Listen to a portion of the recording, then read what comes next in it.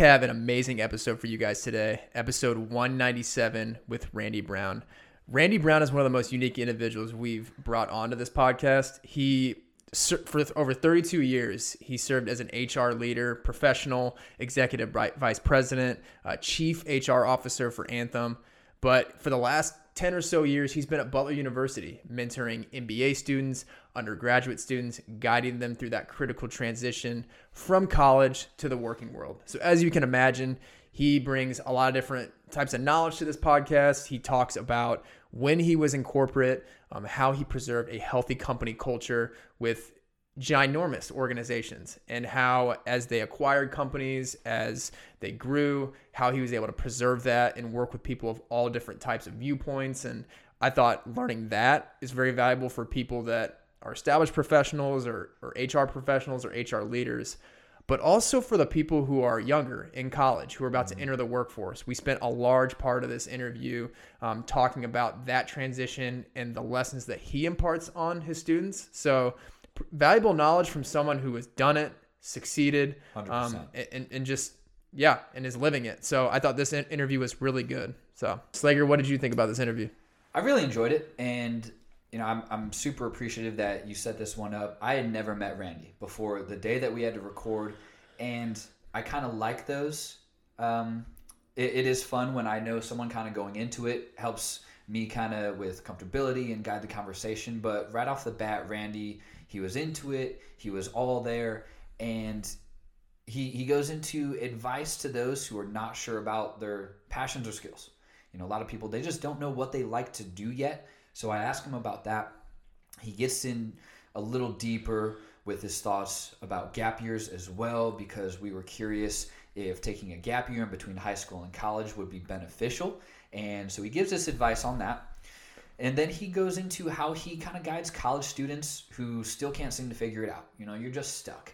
I felt it in college where, I'm studying something. Is that really what I want to do? Is that what I'm meant to do? Is that how I can help people and the world to the best of my ability? I didn't know. He helps people figure that out as well. And then he reflects on past experiences that have helped him be better in his current role. So what are some things he's dealt with in his prior HR experience over multiple companies in different roles? And what are some things that he has been able to take from those roles and then bring into his role at Butler as well? Then he rounds out the show by explaining how he wants to be remembered when it's all said and done. Our favorite question we love to ask all of our guests is how they want to be remembered, and he just delivers it. And that was kind of this whole podcast. We just had a lot of fun. You'll hear it come through in the show.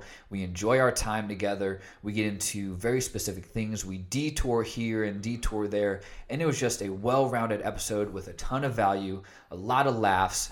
We threw some jabs. So it was just a good, fun show. Everyone's going to get a whole lot out of it, whether you're in college, out of college, in a role you're stuck in, not sure where you want to be. We got everything in this one for you. So without further ado, here we are with the real Randy Savage. Not trying to get copyright infringement, but the real Randy Savage, Randy Brown.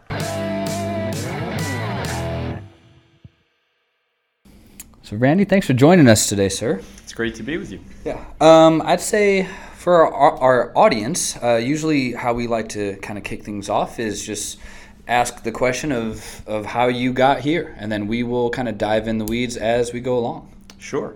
Well, how I got here, meaning Butler University. Yep. Take us back a little bit, introduce yourself, okay. And we'll kind of weave in and out here. Well, don't be afraid because I'm going to start young, but I'll go fast. That's right? all right. I grew up in Canton, Ohio, first in my family to go to college.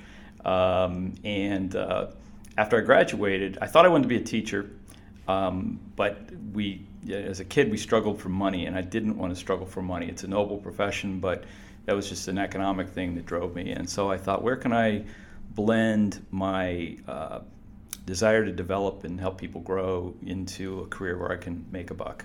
And I thought about human resources and thought about, it's a gamble when you're 22, you don't know. So I gave it a shot. Turned out that I liked it a lot better than I thought I would. I was lucky to have a 33-year career in that field.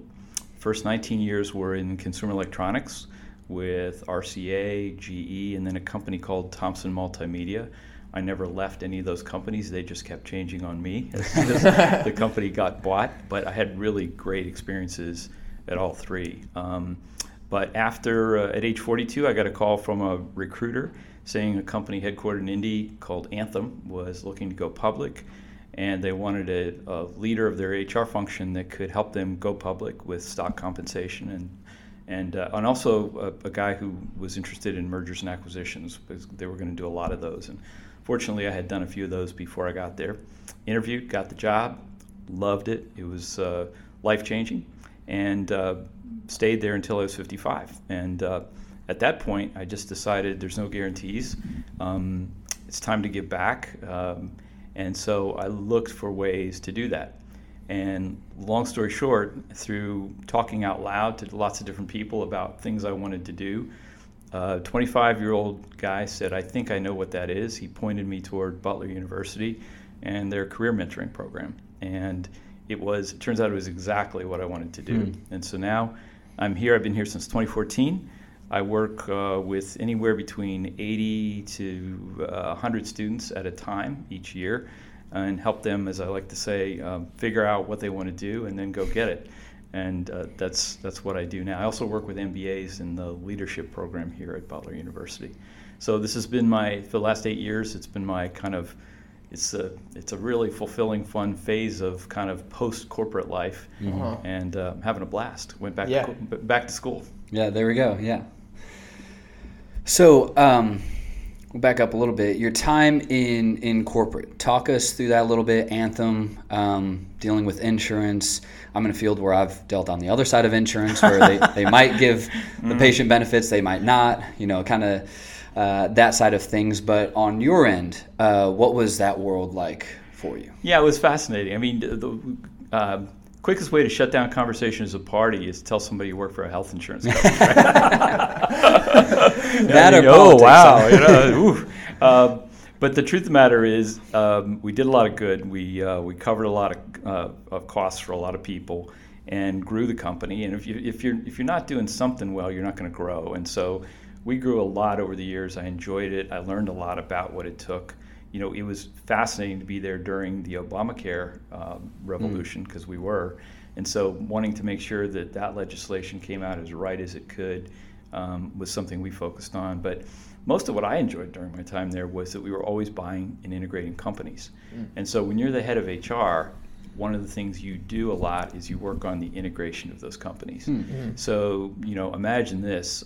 Your company has just been acquired, and you want to know what it's going to mean to you, and your spouse wants to know what it's going to mean to them and your family. So lots and lots of human questions associated with merger and acquisition. I had a good friend who was the CFO, and I said, hey, it's easy to buy it. I got to make it work, right? And we were a team on that, and it was a great, great period of my career. So it wasn't just the business we were in or the HR function as much as integrating companies after we bought them. It was a real human and business challenge. Yeah.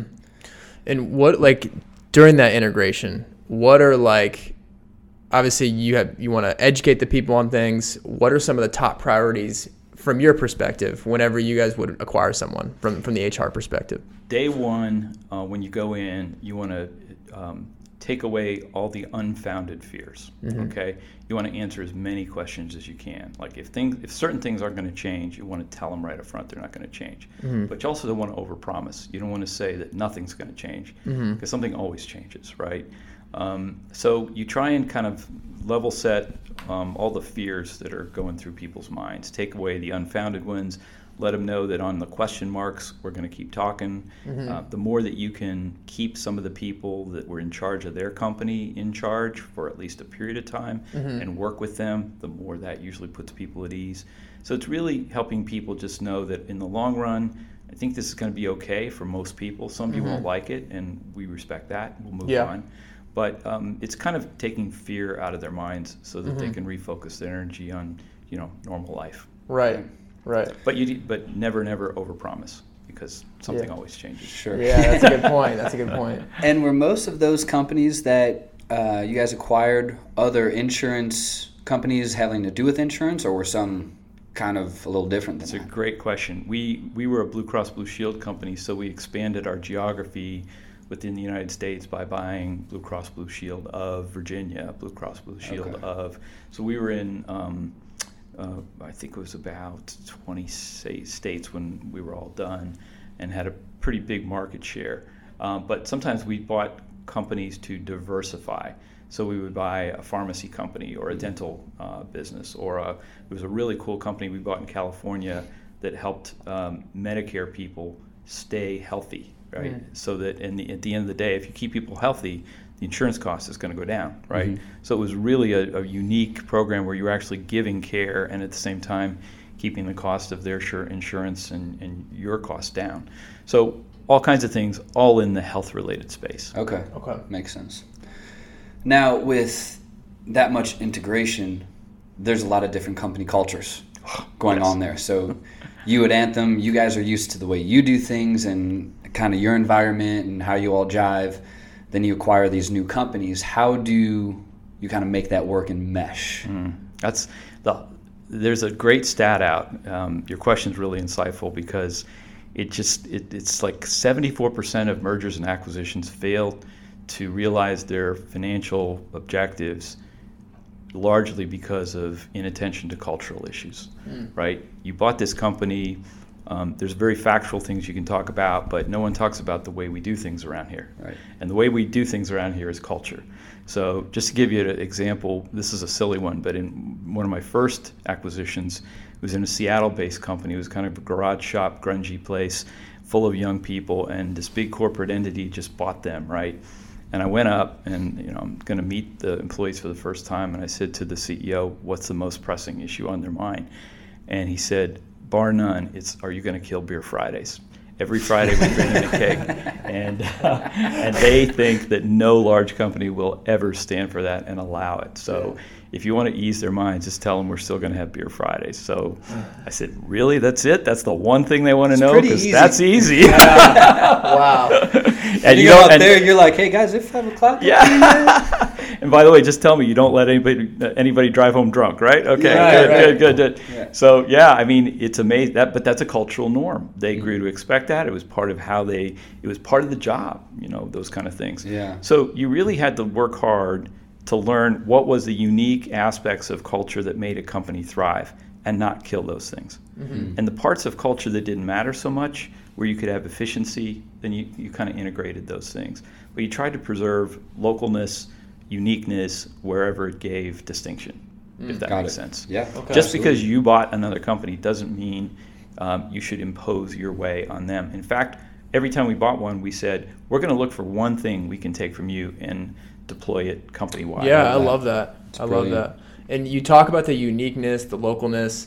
Is there anything that all solid company culture shared across the board from these companies? Like any characteristics that were present among positive culture companies? Yeah, the big things, wherever you found a really positive culture, there was a top-down commitment. I know this is going to sound corny, but a top-down commitment that people there mattered, right? However you showed it in whatever way you showed it, and there are different ways to show that.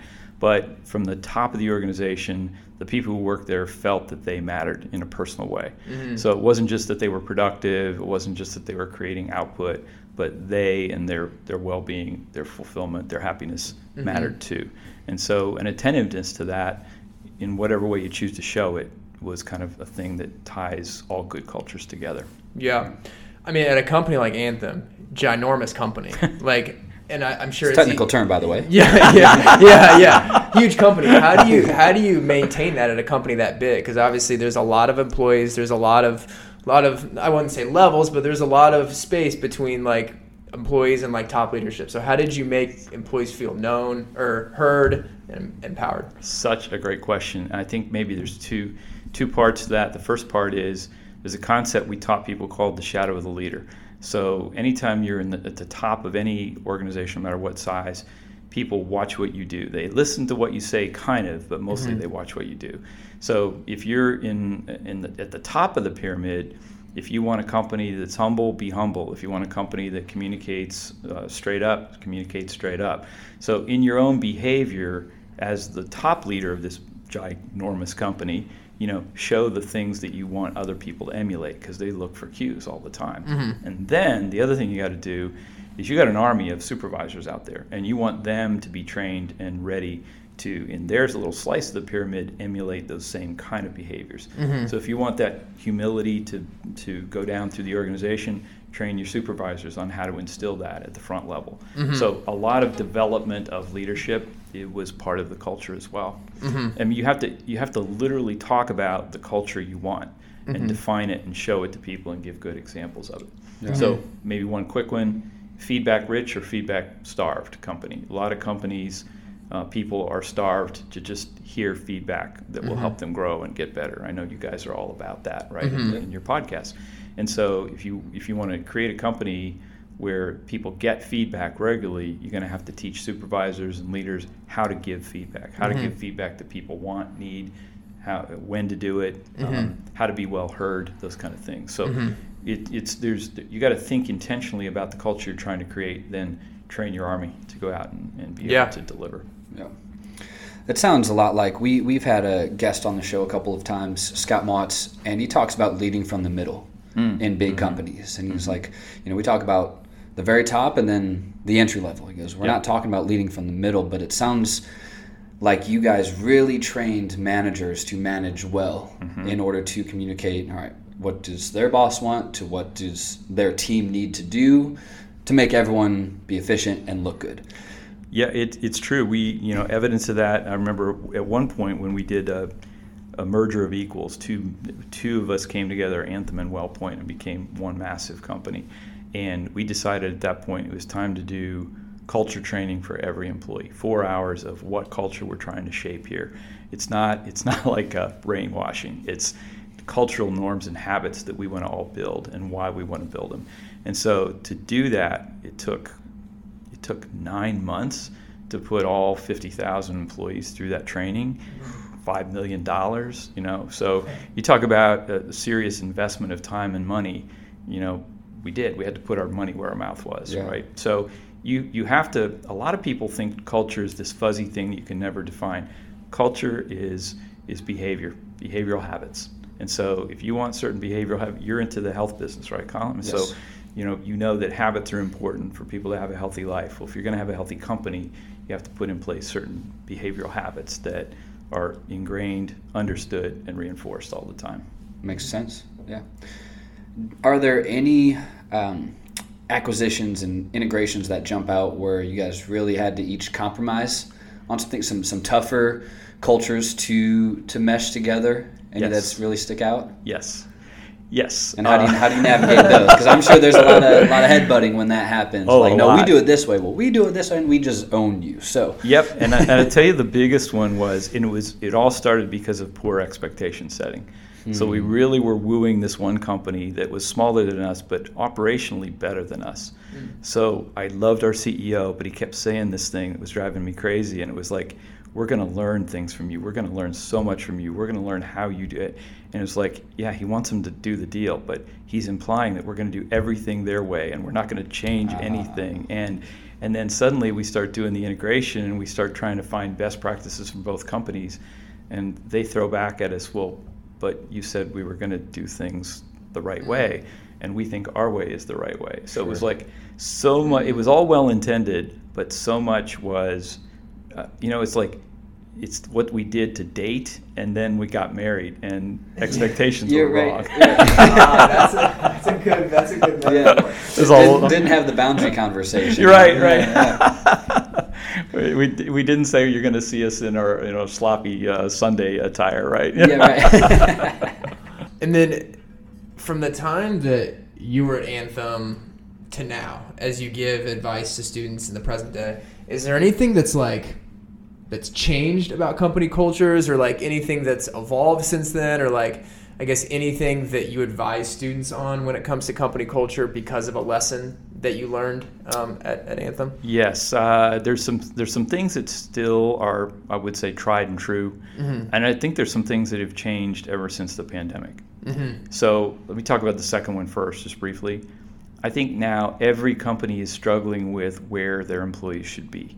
Now that we've proved that we can do work from anywhere, what kind of quote flexibility are we going to give people? Right. And so there are trade-offs from that. Everybody's loves flexibility, but some people want to be in the office and they want to be around other people. And so finding that sweet spot of where you ask your people to do work from home or from anywhere is kind of a thing that's changing right now. Right. And so I tell students all the time, find the company that gives you what you need there, right? If you want a lot of flexibility, if you don't care that you're around a team of other people, great, there's a lot of options. But if you want to be with a bunch of people physically doing work together as a group, pay attention to that part too. That's harder for students to figure out now than before. That makes sense. The stuff that is the same, though, is the need for what I would call self-advocacy. Raising your hand. You don't expect your boss to know what you want. Tell them what you want. They can't read your mind. Do a good job always, but also keep your boss informed about your own priorities, right? Initiate conversations if they're not doing it. Give them the benefit of the doubt that maybe they're busy. They just weren't focused on that conversation you wanted to have. So if you're not getting what you want from your boss, raise your hand and say, hey, can we talk about this? Yeah. Right. And they might think you're doing just fine. If they don't hear from you, they might think, oh, everything's good to go. Exactly. Yeah. Exactly. So the way to prevent your manager having a false impression of what you want and need is to tell them what you want and need, right? In a very helpful, professional, non-threatening way. And there's really great ways to do it. But most bosses really respond well to that. Right. Yeah. And you can't count on someone else to manage your career for you. You really have to keep raising your hand and saying, this is what... There was one difference in my career that I tell people is over and over again. It started when I was 26. I raised my hand. I went for a job that was a little beyond my reach. And I told my boss, you don't have to pay me what you paid the guy before me or give me the same title. I'll just do the work, but I really want this. And he said, okay, I won't pay you what I paid him. I won't give you the same title. You got the job. Wow, what a tactic. I love that. Because I knew it would be a deal killer. I knew he couldn't couldn't. Yeah, I was too young. But a year later, those things came after I proved it. So, the point of that was raise your hand, ask for things you really want. That made a difference on when I could get the next job and then when I could get the next job. So I was able to get things a little earlier by being proactive, if that makes any sense. Right. And the quality of your questions, too.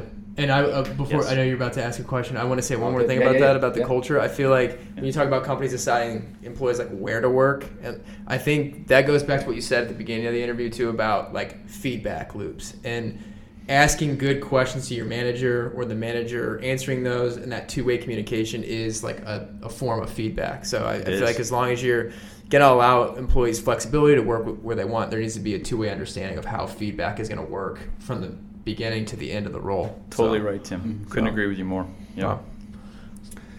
Hold on. Oh, there it is.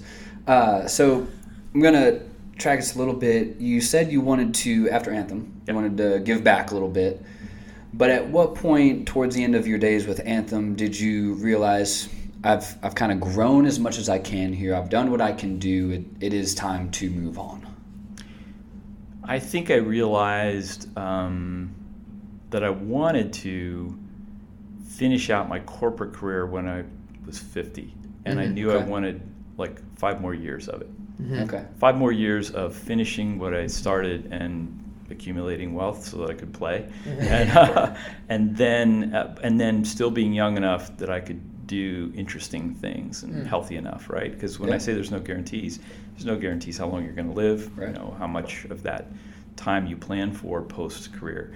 I mean, the key to me is enjoy your career while you're in it, enjoy every stage of life while you're in it. But if you want something that goes into what we traditionally call retirement, you have to kind of be intentional about that. And so from 50 to 55, I was planning financially, I was planning tactically, I was developing replacements for me on my team. I was thinking about it from that standpoint. Cool. But not talking about it. Because only to people who needed to. I was talking to my wife and my financial advisor, but not my boss yet. Because as soon as you start talking to your boss about leaving, they have this thing in your mind that you're checking out. Yeah. And so I was very careful. I gave him plenty of notice, but not too much. Yeah. Like you said earlier, things happen sooner than they can sometimes. And one of those, like, boss gets one of that, like, hey, here you're leaving. All right, we're going to get a replacement. And you're like, oh, I had 3 more years of my plan left. Right. So. And you don't want to be the lame duck guy, right? Right. So you have to kind of think about that as well. Yeah. And it sounds like you were doing, like, when you say develop, knowing who, like, putting people in place, like, like developing people to take over, like, when you made that step.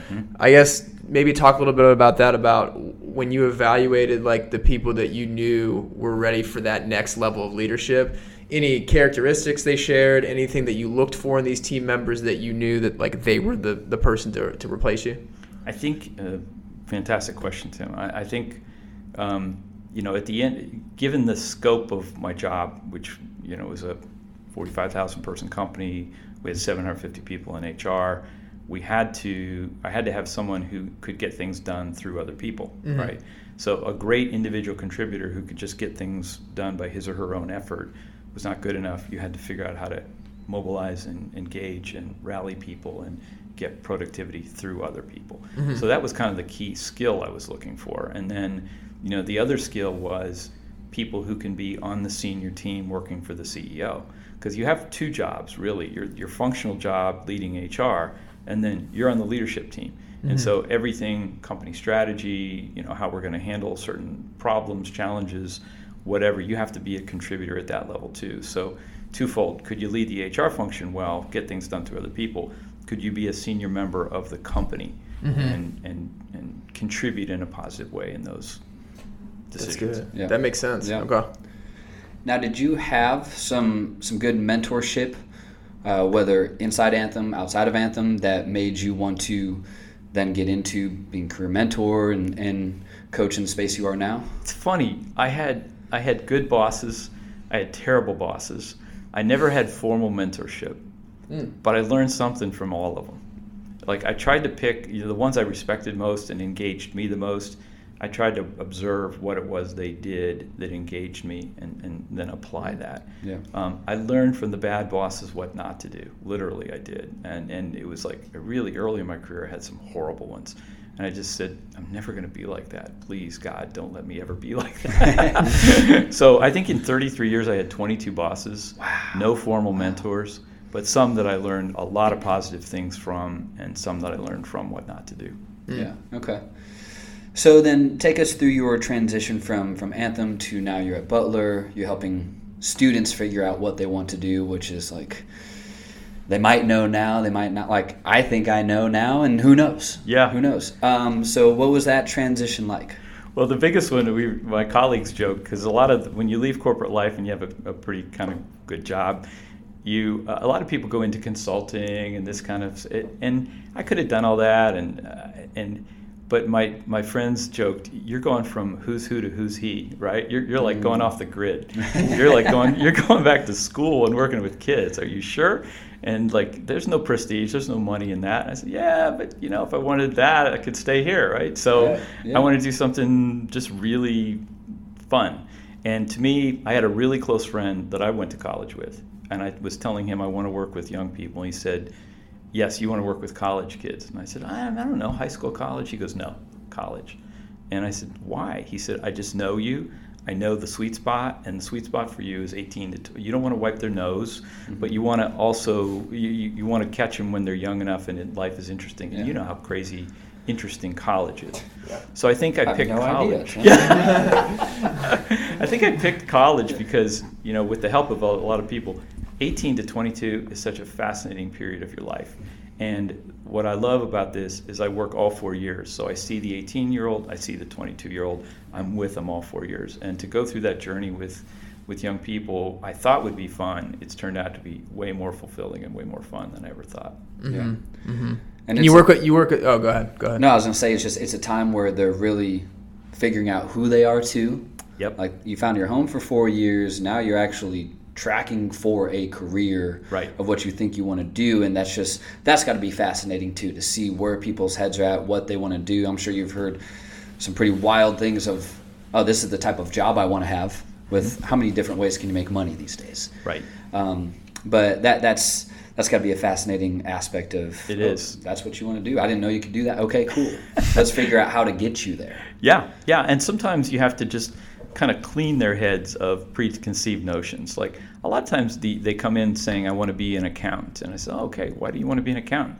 by the way, what's your mom and dad do? Oh, they're an accountant. And it's like, oh, okay. And I know I'm going to get a job if I'm an accountant, right? So it's like, okay, those are good things, good place to start. Now let's talk about all the other things that are out there, and let's just make sure you want to be an accountant, right? Yeah. So I think it's like freeing them up to think about all the possibilities, so that they actually are more likely to pick something that fulfills them, not just pays the bills, or is because it's all they've seen. There's so much when you're 18 that you've never seen before. So it's almost really impossible to think when you're 18 about what you want to do. Yeah. So bottom line, I think what I tell my students when you graduate, you should have just 2 criteria. One is you like doing it every day. You enjoy it. You don't crawl out of bed because it sucks. You crawl out of bed because this is fun. And the second thing is, but you still crawl out of bed, right? It's hard to get up, adulting. But the second part is you're going to learn and develop your skills. So 2 years into it, you have better skills than you did before. And now you'll 2 years worth of knowing more about what you might like to do. It's a continuous journey. And I think careers are like that in general. Yeah. When you're 30, you're still going to be figuring out what the next thing is you want to do, because you've got 8 years of real world experience where you've learned more. So so the students that say, well, I don't know what I'm passionate about, I'm not sure what's out there, like, is there anything that you take them through, whether it's like exercises, like self-discovery questions, like what's kind of your process working with students that aren't either sure what their passions are or not sure like what skills that they want to develop yet? We do, we have some, first year we have a focus on exploration. So we do Myers-Briggs, we do a thing called Focus 2, which is kind of a skills and interests and personality kind of profile that spits out some typical careers that might be good fits for them. So we do those things, but the most important thing I think we do is we get them to get out there and talk to people. You know, if you're interested in this, I'll like align them with a graduate who's doing what they think they want to do, just to find out what it's like. Informational conversations, we'll call them. And go see something, go shadow somebody today, you know, spend a day with them. And then internships, trying things on. Also classes. We always talk about what class kind of really interested you, and it's amazing how much those classes can give you clues into what you might like or what you might not. So every experience they have when they're in college, you know, is a little piece of data that we can string together to just give people an idea about what might be a good way to start their career. Yeah. And we're at Butler. There's like a million things to do here too. There's extracurriculars. There's student government. There's things within the business school. Like if you're that's your problem. Yeah, if you're a student, like there's so many things to do here. There's I feel 130 clubs. Yeah, I can't believe is that all? That's it. Yeah. There's a kid the other day that's starting a ping pong club. We don't already have a ping pong club. Yeah. Any pickleball clubs? Pickleball clubs. Tim will be head coach. Tim will be head coach of pickleball. That's good experience. Good leadership experience. Yeah. Club pickleball. Hey, I just plugged you. You're going to be head coach. You're first on the list for reaching out. Cut that. We'll cut that clip and save it. Yeah. Yes. No, that's good. Yeah. No, for real. That was one of the deciding factors for me though. Coming to Butler was just the extracurricular stuff, and obviously like you have the business school. But is that a big factor that you see of why students choose Butler? Is like the business school, or what are some of the things that you I see? always ask my first years when in my first meeting one-on-one, why? Tell me about your search. What were the final schools? Why'd you choose Butler? And over and over and over again, I hear, I really like the vibe here. You know, when I came here, I felt welcomed. I felt like I could fit in here. I felt like people were friendly here and inviting. And then you hear things like, I like the size of the place. I felt like I'd get the, you know, with 5,000 students, the right level of attention, but not too much. And small school with a big time basketball program, or you know, the School of Business, the building. We have a new building, and it's kind of engaging. But it's over and over again. It's the tour that locks me. I have a lot of students tell me, "Well, I was on my way from IU to Purdue." We said, "Stop at Butler and just give it a flyer, right?" And usually I'm talking to them here, right? So it's the. I don't have a history with Butler until 2014. I've fallen in love with the place. It's just it attracts good people. Yeah. Yeah, it's not just the flyover school anymore. No, it isn't. I remember when I was a student here, and I don't know, we'd be driving from the HRC or somewhere, and you see a big tour group and it's beautiful out. I would just yell, "Go Dogs!" like as obnoxiously as I could. And it's like the kids are a little embarrassed, but kind of want to be that person, and the parents eat it up. Yes. And like, oh wow, look at this school spirit Exactly. here. So I'm like, they love their school. I'm the white-haired guy who walks by that tour group and just goes thumbs up. I just stick my thumbs up. It's like, wow, even the old guys like it here. But that's kind of the spirit of the place. Yeah. And you guys know we're not a perfect place, but it's a good place for a lot of people, and it's definitely been a good place for me. Yeah. And I want to ask you about that. Obviously, you came here to teach students and educate based on your experiences, but is there anything that you've learned about yourself, or anything students have taught you about yourself, or anything that you've gained, because obviously you've helped a lot of people, anything that you've gained through this experience? Well, here's an interesting thing to me is, remember when I said really early on that I thought I wanted to be a teacher, but I didn't want to struggle for money? So that itch to do teaching at the right level never went away. Right. So I did it. I found a way to develop people and make money and have a good career at it. And it was fascinating. I loved it. But now I'm back to that root thing that I think I always wanted to do, which is one-on-one with young people. So I think one of the things I've learned, two things I've learned, is you got to stay relevant, right? You can't, I learned that students, 18-year-olds, don't read emails. They especially don't read long emails. I learned what bullet points. Yeah, I learned what TLDR meant. Too long, didn't read. Right? You are up to date. I'm working on it. What else you got? We got acronyms for days. Hit us with a few. That's great. I am working on tightening and refining my communication skills, meeting them where they are, and it's fun. It's fun to keep evolving. And, So there's a part of me that feels like I'm continuing to grow and evolve in ways that will be more relevant and engaging to them. So I like it. And my placement rate is something we always measure, 99%, meaning within 6 months of graduation you've got a full-time job that you like, right? But my other metric is weddings invited to. There you go. Yeah, tally that up. Number 11 this year in December. So, yeah, your fridge is full, huh? You did too good a job. Yeah. But that ultimately, when you stay in contact with a student, like our friend Blake, right? Who we both know. Shout out Blake Herford. Yeah, Blake Herford. What a guy. But you stay in touch with people after they graduate, not because either of you won't have to, but because you want to. That's kind of that's a fun thing. Yeah.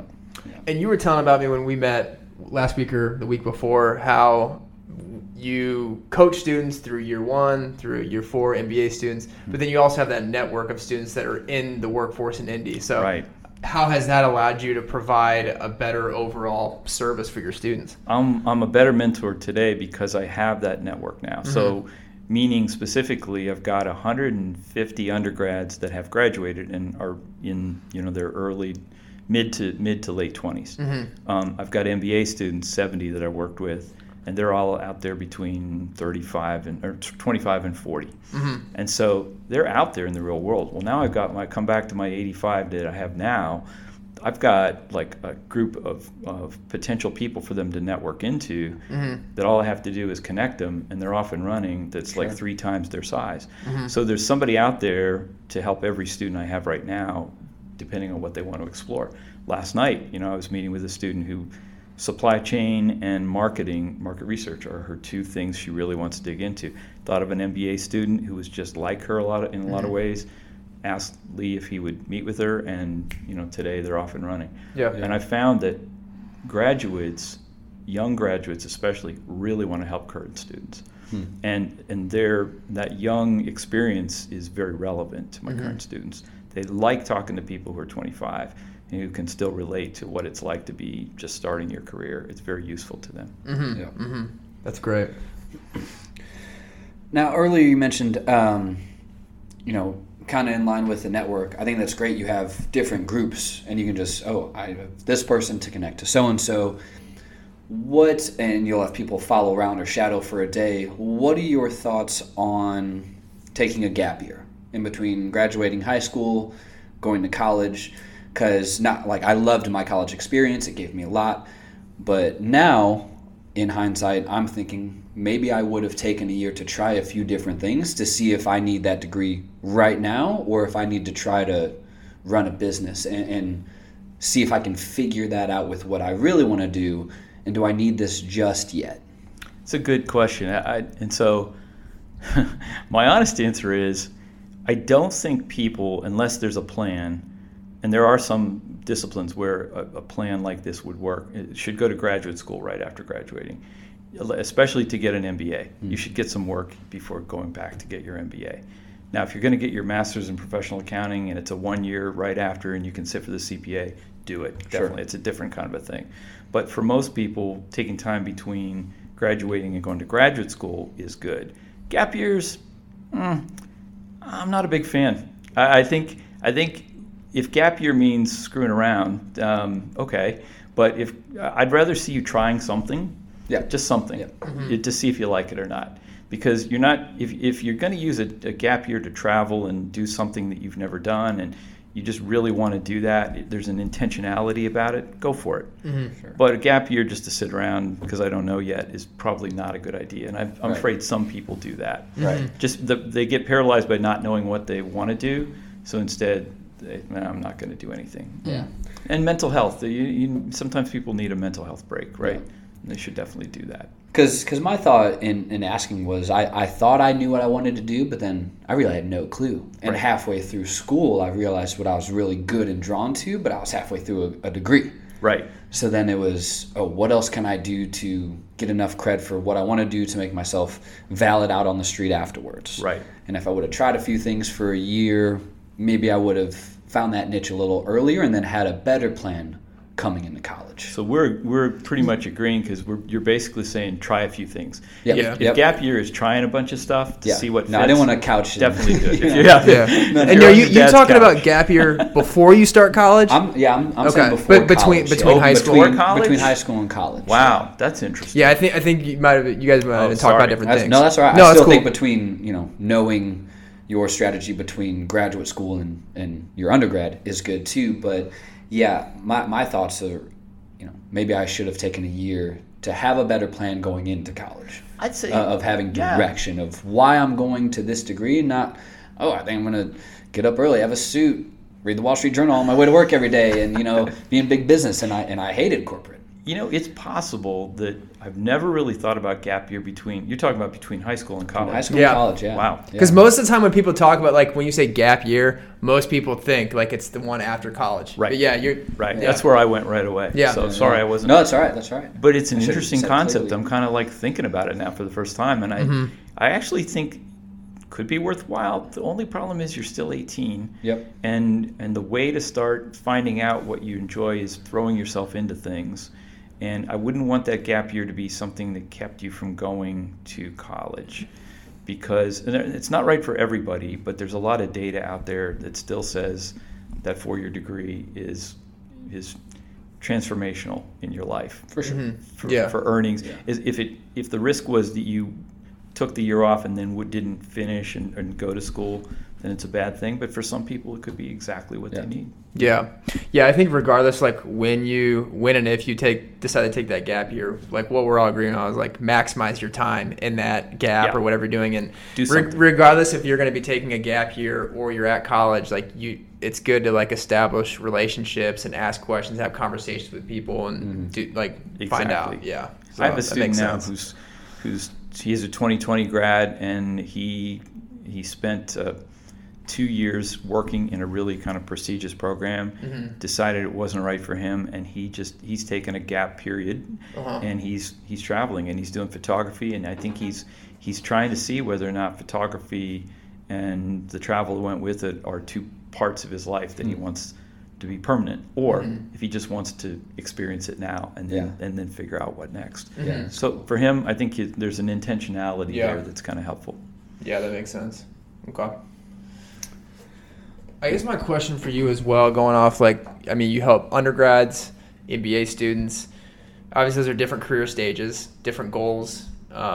How do you tailor your message or the way you interact with people, MBA students versus undergraduate students? And I guess how do you kind of tailor the message? It's a phrase someone taught me called "meet everybody where they are." And so the first thing I always try and do with each person is figure out where they are, on their life journey, and where their head is and what they're feeling good about, what they've already done, what they haven't done, and then tailor my approach to wherever that is. Right. And so until you really get to know the person a little bit and kind of like where they are in their history, first meeting I have with every student is just is 30 minutes of just tell me your story. Right? Yeah. And until I know that context, it's really hard to jump in and be helpful. Right. That's good. Now, what are some ways you get someone thinking about, you mentioned earlier that a lot of people don't know what they want to do, or I want to be an accountant, and you get a little more behind that, well, why, or their parents did that. But if someone's like, well, I don't want to do what my parents did, I have no idea what I like to do, maybe they're trying a few different clubs. In terms of career, how do you kind of guide those students that they're having a hard time figuring it out? Yes. The first, that's a great question too, Colin. The first thing is tell them, don't be anxious about it. We're gonna work our way through this, right? It's a tough one, not be anxious about. It's a really tough one, yeah, because I'll basically tell them most people don't really nail it until they get to senior year, right? So give yourself the first 3 years to experiment and try things, and don't have to. 75% of people don't do anything related to their major at some point in their career, right? So don't worry that your major is locking you in for life, right? And then I tell them I was an econ major. Who knew, right? It's like everybody told me you can't do anything with an econ major, and I said, yeah, maybe I'll try, but I didn't know what it would be. Yeah. So don't obsess about your major. Don't obsess about your career. Let's just find out what you enjoy. And so then we start doing, and a little bit about who you are. So the Myers-Briggs, can give you a little indication of what kind of person you are and what you like. And then another diagnostic can maybe suggest careers. And then you do all those things we talked about earlier. Why don't you go talk to this guy? He's doing that. You find that interesting. Tell me what class you really liked. And pretty soon we're stringing together a pattern that suggests I like problem solving. I like complex problem solving type jobs, right? I like jobs that involve a lot of creativity. If it's too much structure, I don't like that work. Mm-hmm. So you have big buckets of types of work that you've learned, the person has learned, they find fulfilling, and those that they haven't. Okay. There's some people who could never be entrepreneurs like you guys, just don't have it in them. And then there's people who want to go out and ring the bell and give it a shot, and they have a greater appetite for risk and trying things and less worried about a corporate structure. Good. Okay, maybe entrepreneurship is for you. Right? Mm-hmm. Yeah. So it's the pattern. Yeah, I like that. Like start like the buckets of work criteria. Start big, and then you can always filter the search as you go on and be more specific. Correct. That makes sense. Yeah. Yeah, it's a great way to break it down. Like, you want to be told exactly what to do every day, how high to jump or not. Mm-hmm. Yeah. And kind of go from there. The biggest large buckets are people who need to be with other people and be creative in their work and let it evolve, versus people who like a little structure and want some structure and framework in which they can do their jobs. Mm-hmm. So the financial people, the accounting people, the risk and insurance people, the supply chain people tend to gravitate more towards structure just in the world of business. And then the marketing people, the sales people, the human resources people, the helpers, the advocates, the entrepreneurs, they can often handle more ambiguity, and they tend to be a little bit more inclined toward people-oriented jobs, if you will. Mm-hmm. Makes sense. Yeah, so obviously nothing's going to beat the in-person interaction, relationship building, but like now, we're in 2022, everything's a lot more digital age, social media. Is there anything, like any advice that you give, and things are different now with applying for jobs and networking in a digital age. Do you have any advice for students or any resources you give students to help them navigate job search in a digital age? Yes. Again, a great question. Don't underestimate LinkedIn. Mm-hmm. And what I mean by that is just throwing out a profile isn't enough. Make sure that you do the extra stuff. Throw in a background picture. Throw in a headshot of you in portrait mode that looks like you threw a tie on or something, right? Mm-hmm. But more importantly than that, fill up the content with stories about you. There's an about section on LinkedIn, and more than half of college students don't even bother to fill it in. It's free-form writing. It's where you get to kind of tell your story. And recruiters have told me over and over again, when I'm out there looking proactively for students, I'll look for, I'll do all the keywords, and then I'll see if they have an about section, because I want to see what kind of person they are, right? Yep. And so the biggest thing you can do for yourself with social media is make sure you have a great profile that gets someone who wants to meet you and talk to you, because nobody wins a job by their social media profile, but you get a chance to talk to people who are job givers by what you put out there. And the other thing is use it to network. You have 500 connections. Do you ever reach out to any of them? Yeah. For anything? Hold on, I'll be right back. Yeah. They're sitting there and they're out there. Yeah. Butler has a proprietary one called Wisr, W-I-S-R. 1,000 Butler alum who've put themselves on that page just because they want to help you if you reach out to them. What's it called? WISR. Okay. We call it Wisr. Gotcha. And awesome. It's there. So there's tons of stuff out there, but sort of maximizing the use of them is what probably you still have to do the human stuff, like contact somebody that's put themselves out there. Yeah. Okay. It's funny you bring up LinkedIn. Tim's been bullish on LinkedIn and making sure I was getting the same the last couple of years. And so within, I'd say, the last year, I've been hitting it consistently pretty hard. And sure enough, it got me a partnership with a golf equipment company. I do work with golfers quite a bit too. I like working with high-performing athletes. And he's like, hey, man, I have this Facebook group of this many thousands of people. If you have this type of content, if you get a guide, make that for me. We'll dish it out. And it's because of LinkedIn. Because I made a post about Tim hitting a record-setting drive. Yep. And I was like, oh. 335. 335 on a par 4. 335 yards. On a par 4. Impressive. Yeah, so all I had to do was basically put it in on a par 4. Because of you. Yeah. But so yeah, it's funny you bring up LinkedIn, and it's just, I think it's still getting slept on.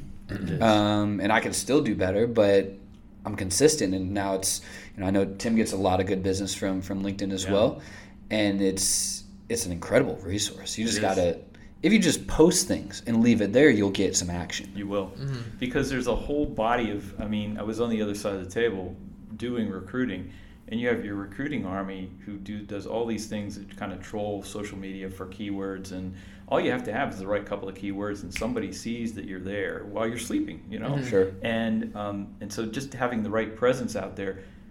Keywords can be overstated, but make sure your LinkedIn profile has the right kind of keywords that are going to attract people.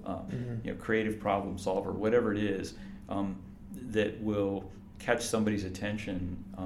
If you've done something, put it out there. Don't minimize your experiences. Tell students that all the time, no matter what they were.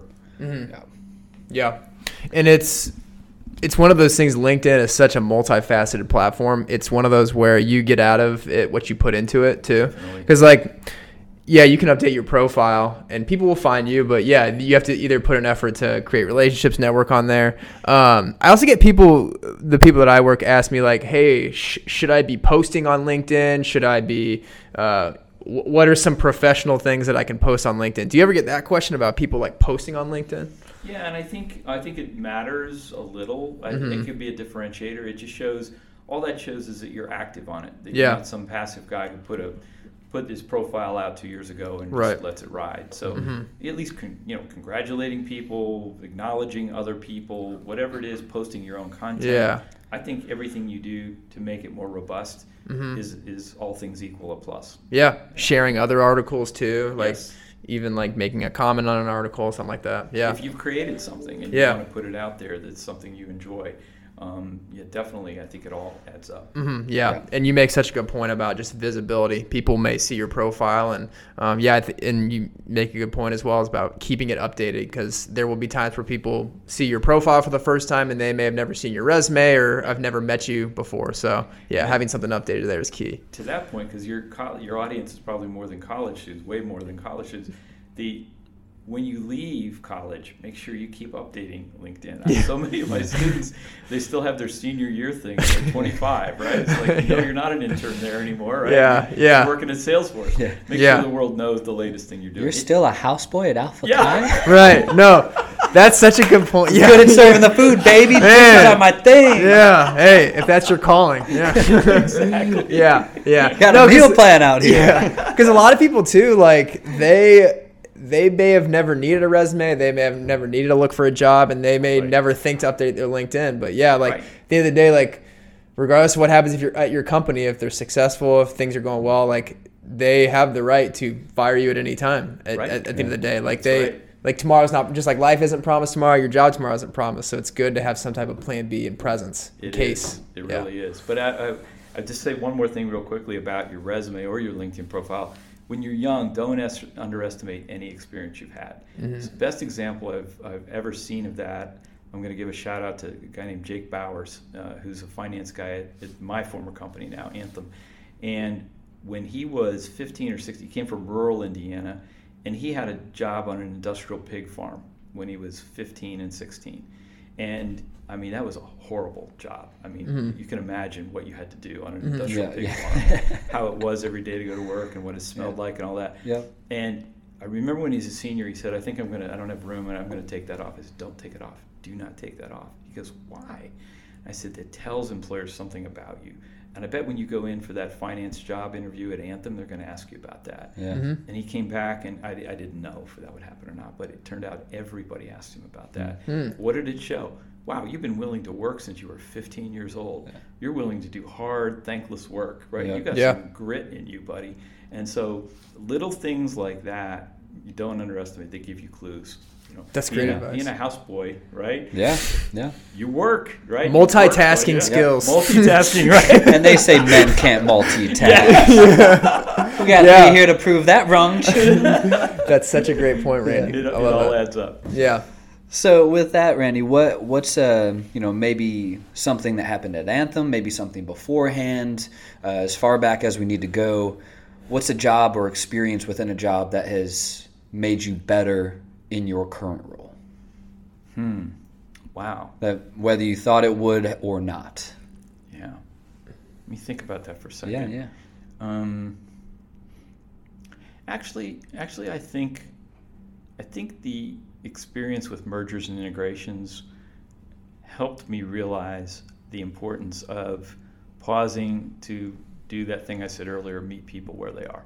So you acquire a company and you think this is how you show up to them, and then you realize what they see is X because you've sat down and talked to them. So that whole, like I do with students, I think I sit down and get to know students first because I realize before you integrate a company, you need to get to know the CEO of that place, the top team, as people, right? Mm-hmm. So that you understand where their heads are. So I think in a weird way, you've made me think about something I don't think I've thought about, is that M&A experience probably helped me be more attentive to the uniqueness of individuals because, we're all different animals. Sure. Yeah. Yeah. That's great. And people talk about diversity, equity, inclusion. It's so important now. But diversity has many forms.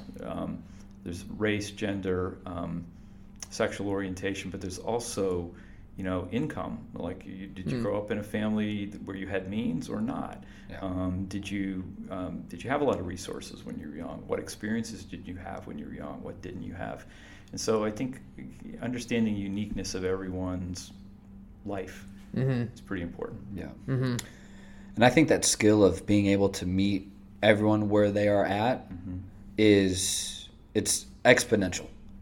When people know that you can understand where they're at, not that you don't have a cookie cutter plan for all these students, right? You have someone who, I know exactly what I want to do. This is my direction. Okay, go.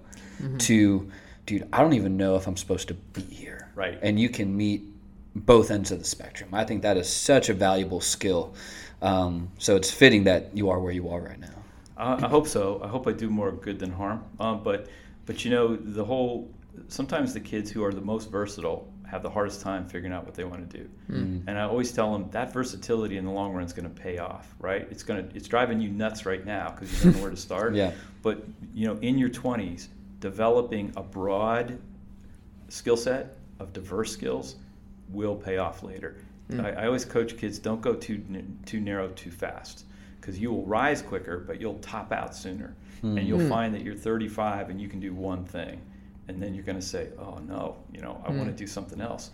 And I said, oh, that's cool, but, you've earned a lot, and we don't want to pay you that to be a trainee, right? Mm-hmm. So the more you can diversify and give yourself lots of options for later in your 20s, the more I think it pays off too. And plus, you have broader perspectives. The more things you do, the more aware you are of everything you've seen. Mm-hmm. Whereas if you're a one-trick pony, it's good luck with that. Yeah. Yeah, Okay. that's great advice. It's really good. And I think with your experience in corporate, you didn't just your experience is not limited to just teaching, being in an academic environment. That's one thing that was big for me in school, is when I had an adjunct. Yeah. Like there's for years now been a seed in the back of my mind of it. Someday when I quote unquote make it, air quotes, I want to be some sort of adjunct professor to teach what's really out there that's not in the book. Right. And, zero knock on Butler, but I had some business professors that all they did was teach. And then luckily we had business mentors that had their own businesses or knew the world, but it's like, man, I need someone who's done it, right, who has walked the walk, and then they can teach. And I think that's a huge advantage of yours, where you've seen a lot and done a lot and talked to a vast amount of different people from different backgrounds. So I think that's... And messed up a lot. Exactly. You've seen what not to do, you've done what not to do, and you've learned and grown from it. So I think that just has to make you even more of a helpful resource to students here. You try. Yeah, you try. I do think, adjuncts, when universities get accredited, they look at the tenured faculty versus adjuncts and all this, lots of stuff that you just have to do. But the truth of the matter is, adjuncts are very valuable for the reason you said. Whenever I'm talking to a student and they say, they want to talk about something, go talk to Professor Kaito. He's actually doing it too, right? Yeah, right. And he's got this network of people out there, right? And so, I think you hit it, you nail on the head. Being able to combine experience with teaching can be a good thing. Yeah. But make your money first before you become an adjunct, because right. they don't pay anything. 100%. Yeah. That's why I said after I made it, when I could afford to take some time, because I had a nighttime accounting class, and God, accounting at night is tough. Yeah. But one of his first classes, he made the comment like, "Hey, I'm here because I want to be, not because I need to get paid." Right. And I'm like, that's the guy. That's the one you want to hang around. 100%. Yeah, the adjuncts. And there's some wonderful tenured faculty people who are committed to education and 100%. are extremely valuable. But it's the mix. Right. That, tap into that professor for that reason, tap into the other one for another reason. Each one can give you something different. 100%. Yeah. Yeah. There's a principle too, just while we're on this you made me think, one of the best things I learned about culture shaping was this principle called curiosity versus judgment. And so, you look at somebody and you have a choice to be judgmental or curious about everything you see. And so you look at somebody and you say, why did he do that stupid thing, right? He is a blank. You fill in usually with not good words, right? If it's something bad. Yeah. And then you say, well, wait a minute. Maybe he had a bad day. Maybe he wasn't on his game. Maybe there's, if you just are willing to give somebody the benefit of the doubt and be curious versus judgmental, it really shapes kind of how you engage other people and how you meet them. So I learned that the hard way with a couple of my students, blew off the first 3 meetings with me. What the heck's the matter? Well, there was something the matter, right? Yeah.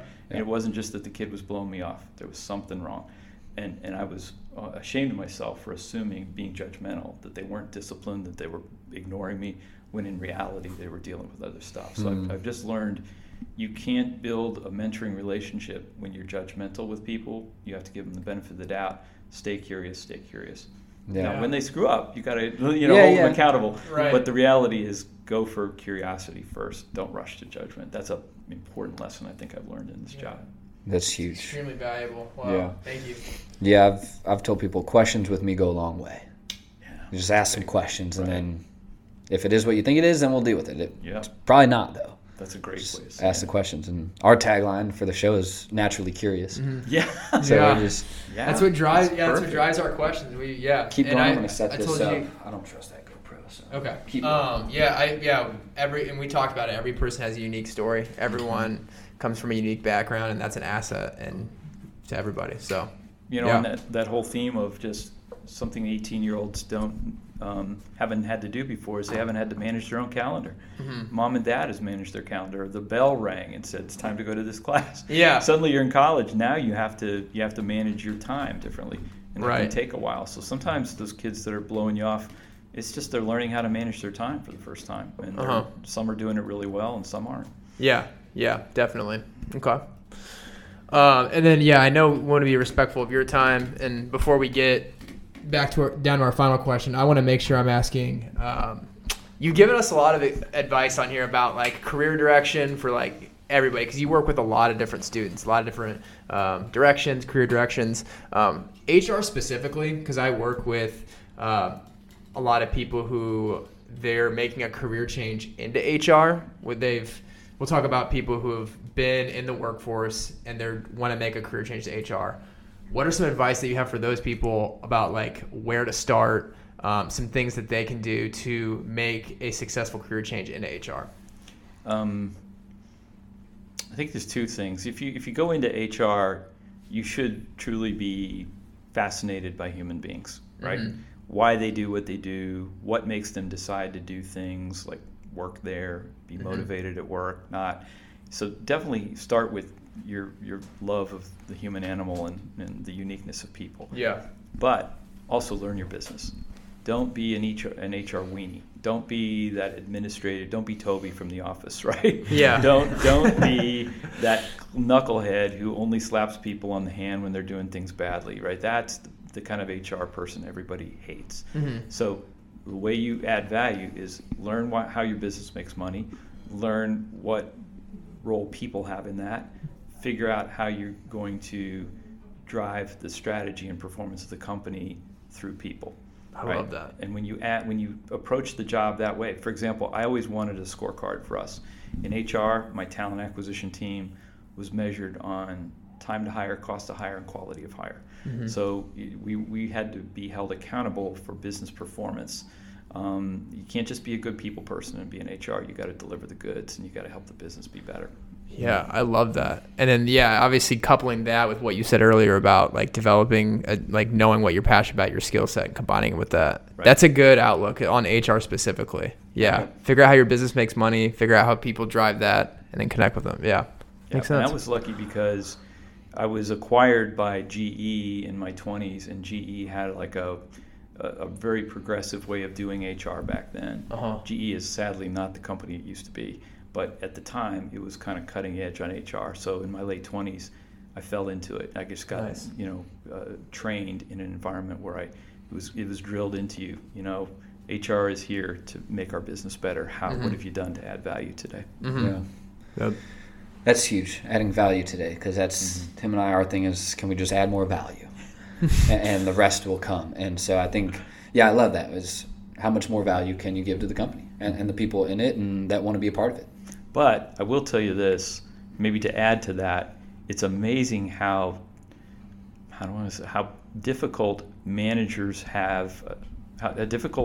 find it to talk to people about difficult things. So if you're in HR, learn the skill of initiating and having a difficult conversation well. Because if you can do that, you can help your managers. Ultimately, HR is an advisor to management to help them do their jobs right. And to help a manager who's struggling with talking to a person who's not performing or who can't get the job they want, and you want to work with them and retain them for a while until that pops open.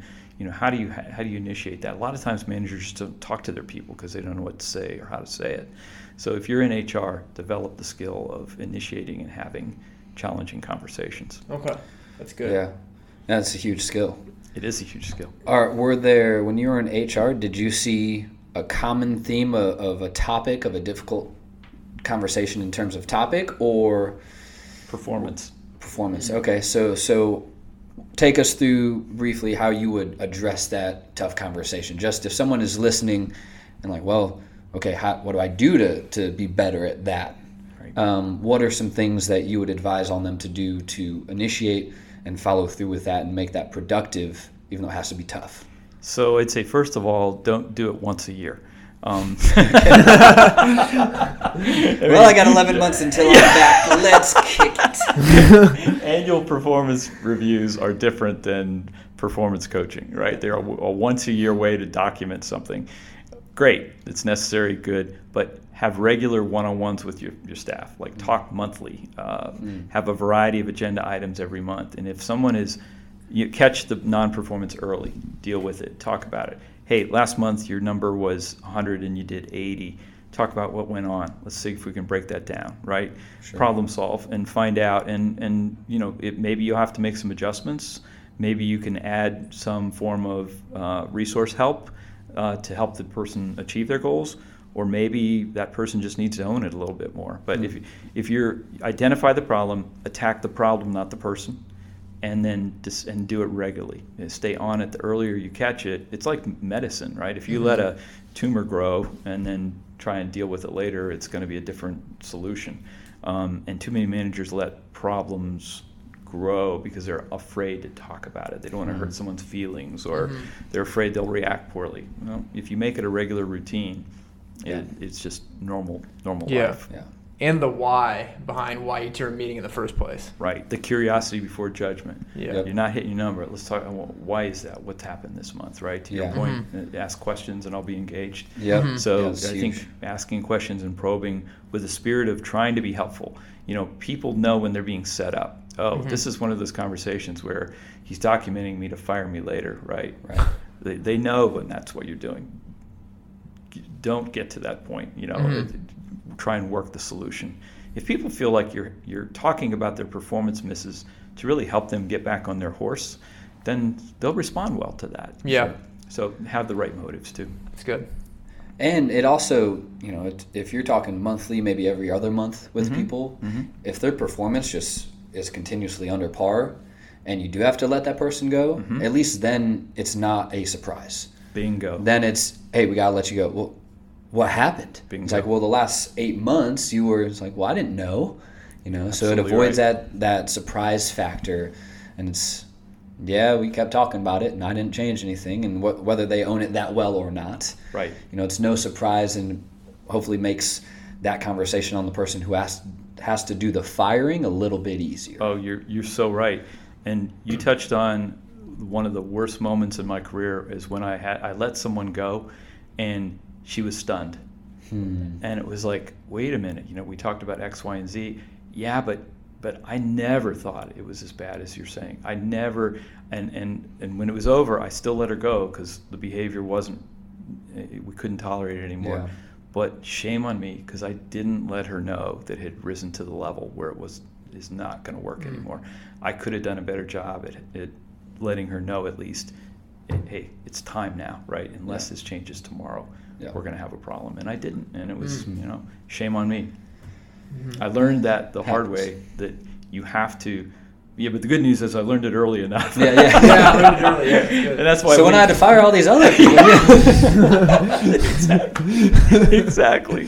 Yeah, you will have to fire people if you live long enough and you're in management long enough, because they don't always perform. But shame on you if you haven't done everything you can to avoid that. Yeah. I learned that. Yeah. Tim, anything else before you fire away our last one here? Anything we haven't hit on? And then Randy, I want to make sure we touch on everything you want to hit too. No, I'm fun. We have questions, but we always kind of cover extras too. We love to detour here. Yeah. I thought we made the most out of the time we have, and I'm good on mine in terms of questions. I'll let you ask. We're doing our OG or the new one? Let's do the OG since it's the first time. Yeah. So, Randy, we always like to ask one final consistent question with all of our guests, and we've tweaked it if we've had some repeat offenders. But when it's all kind of said and done, your time on Earth is over. How do you want people to remember Randy? Oh, wow. He cared about me, and he made a difference in my life. And I think if they say those things, that's it. Love it. I think that's all I can hope for at the end of the day. That's huge. Love that. Well, Randy, this was awesome. It was a pleasure meeting you and getting to chat with you. I appreciate your time. Great to meet you, Colin. Yeah. So and Tim, it's like we're old friends, but we only met last week. I know. I feel like I've known you for forever. Thanks. I thought you guys go back. No, my guy Randy. I'm like, oh, he's this guy. Like, like all right, You guys go back. All because of Blake Herford. Yeah. We have him to blame for this. Yeah. Master networker, Blake. Damn it, Blake. Creating relationships. I love it. Got these schemers out here. Yeah. All right. Well, awesome. I know a lot of people are going to get a ton of value from this. So just thank you so much again. And if there's ever anything we can do to help you, students, in any way, let us know. Thanks, guys. I love what you're doing, and it was an honor and fun to be with you today. Yeah, likewise. Thank you. All right, everyone. Thanks for hanging. Thanks for listening. Until next time, we are out of here.